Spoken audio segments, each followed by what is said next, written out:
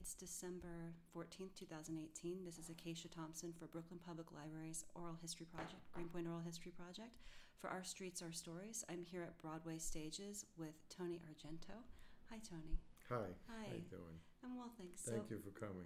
Well, thank you for having me. And how long has you been in Greenpoint with Broadway Stages? Okay, I came here in 1996, where I first decided to buy the first building here, and it was at 259 Green Street. And we took possession that fall and started doing major cleanup in 1997. And it was a whole different neighborhood back then. The reason why I came to Greenpoint from Long Island City was just over the little bridge, is because Greenpoint was selling much cheaper than Long Island City. So if Long Island City was not affordable to me, so I came here to Greenpoint. It was half the price, basically, back then. And probably one of the reasons why it was half the price was the odor from the waste treatment plant. Our first building was literally in front of the waste treatment plant. Was pretty strong and toxic, and especially during the summer months. You could just smell it, really bad. And even if you went up to, depending the way the wind was blowing, if you went up to Manhattan Avenue, you would smell it pretty, especially in the summer months. And I guess that kind of probably affected the property prices here. So because I was in real desperate need of warehouse space, it didn't matter to me. So, we came here anyway. And you've expanded greatly. Yes, we've expanded since then, and we did a lot of buying back then because it was cheap. It was still cheap. And they started renovating the waste treatment plant in 1999. That's when it started. And probably completion was maybe 2015, and there's still work being done there. Okay. Yeah, but it took. One of the things I should bring up is that the original budget for the waste treatment plant was $2.3 billion, which since then it's exceeded probably over $7 billion, and nobody really points that out. It should be that more people should do research on that. Anyway, since the waste treatment plant was built, it really improved the quality of life in Greenpoint. And with and the odors and the smells. It's probably has diminished about 95%. There's still in some hot summer days you still get an odor or two, but nothing compared to how it was in the 90s. And probably before that, even before my time, it probably was even stronger. I've heard tell of that. Yeah. And so with your great expansion, what kind of problems have you run into with industrial pollution? Well, when I first came here, when I first came to my second building here in Greenpoint, 203 Meserole Avenue, that was in 98. We outgrew our building in about a year and a half on Green Street. We moved to this location, 203 Meserole Avenue. Some of the environmental pollution back then was just people dumping in the street. I mean, totally garbage everywhere. It was very dirty, especially the industrial streets. Not the homes. The Polish people kind of kept their homes very tidy and always clean. No garbage in front of their houses. But the industrial streets were very filthy. Like trucks coming in the middle of the night, just dumping right in the middle of the street. Tires, furniture, concrete, all kinds of debris, which we dealt over the years in cleaning it ourselves, the sanitation, whoever could get to it first.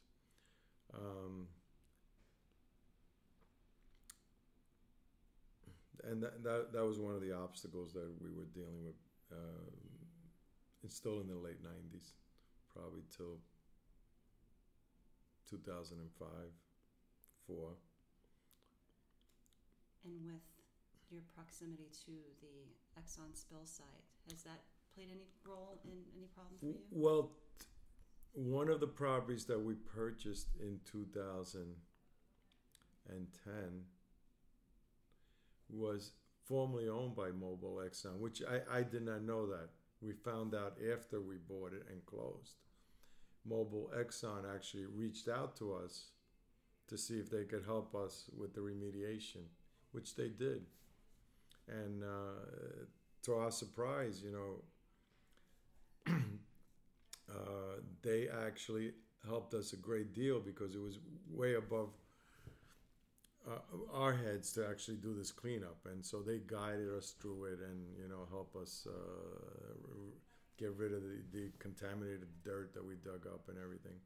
So in a way, even though I did buy a contaminated site, I had a company next door to me that actually helped me do it, helped me get a cleanup on it. Was this 520 Kingsland? This was 359 Kingsland. Okay. 359. And that was 520 Kingsland is also a building that was owned by Mobil back in the day, and I didn't even know that either. And ExxonMobil has been doing testing there and everything, but it seems to be fine. The air quality and stuff. They occasionally do testing and monitoring, and again they're helping with that.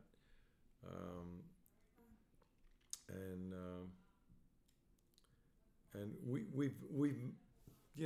we've kind of navigated around these environmental problems.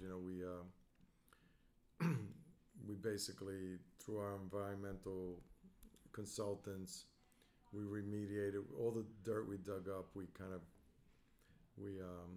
were able to get rid of it through a company that cleans the contaminated dirt through the help of Exxon,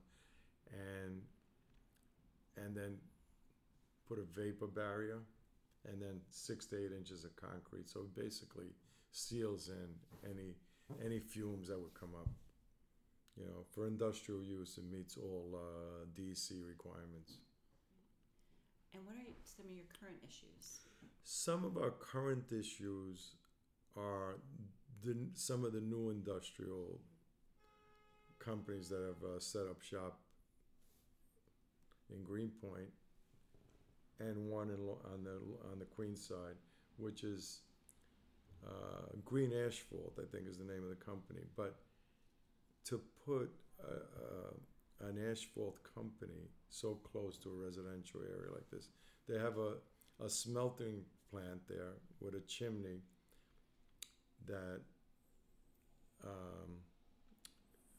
shoots out toxic fumes, and depending the way the wind is blowing, like Tuesday this morning, I was up on my roof across from them, and basically you could just smell the sulfur. How a state agency can license a company to do that so close to a residential area? And unfortunately, people don't realize that everyone in the neighborhood breathes it in, including my little child who goes to school in McCormick Park there. He's breathing that in. Yeah. So we pointed it out to a lot of politicians. We're doing constant 311 calls, but not much has been done about it. But I mean, you can see it sometimes in the morning. The fumes are toxic, and since I spend so much time here, basically 6 to 7 days a week, I'm worried about breathing those fumes in. The other environmental problems that I see that are there's a lot of dust in the area through some of the other recycling places in the area, and also sometimes there's fumes from some of the current oil companies that you could smell. Mm-hmm. That just dissipates in the air, and if you're close by, you smell it. But those fumes travel to the residential area, and people are breathing it in. So those are my current environmental concerns. I think they're more important than the creek, because these are actual qualities of life, environmental problems that are really affecting our health every day. Well, switching gears, can you talk a little bit about why it's been important for you and Broadway Stages to help promote environmental stewardship in the neighborhood and some of the things that you've done here? Well, we because I'm so attached to Greenpoint, I live in Greenpoint. We feel that it's a thing that we can give back to the community, like where we partnered up with the Audubon Society to create this bird sanctuary. You know, we signed a 20-year commitment to do it on our roofs. We built the infrastructure for them. I built an elevator to go up to the roof. I spent about $800,000 of my own money to build the infrastructure, and they spent over $1 million to do the actual green roof. And it's a give back to the community and make it available to anybody who wants to go up there and see it. So that's the way I feel about it. You're talking about Kings and Wildflower. Yes, Kings and Wildflower, and also the rooftop garden at 44 Eagle, which we built that in 2009, totally at a cost to me. Right. We spent about $150,000 on that. You like rooftops from Broadway Stages. You have solar panels installed as well. No? Yes, in 1999 we took advantage of the federal program and the state program with the solar panel tax credit, so we got 1/3 of the monies from the federal government, 1/3 from the state, and we put up 1/3, and we built like a $5 million array of solar panels. You know. And also, can you tell me a little bit how you got involved with the Brooklyn Boat Club?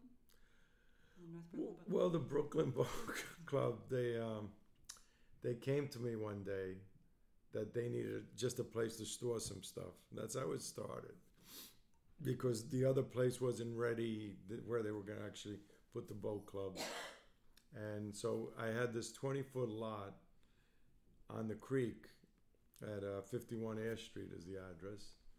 And it started from there. They started putting containers in there. I cleaned it out. It was a mess. Cleaned it out for them.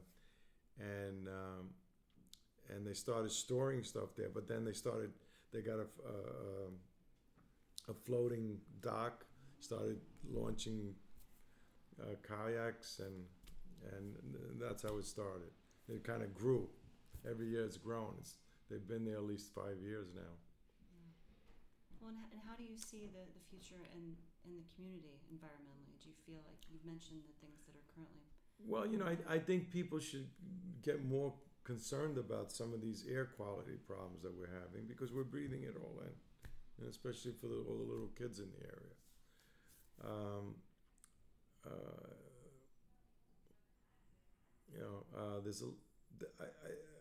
There's a lot of effort going into cleaning up the creek and this and that. I think more effort should be put into our air quality also. Okay.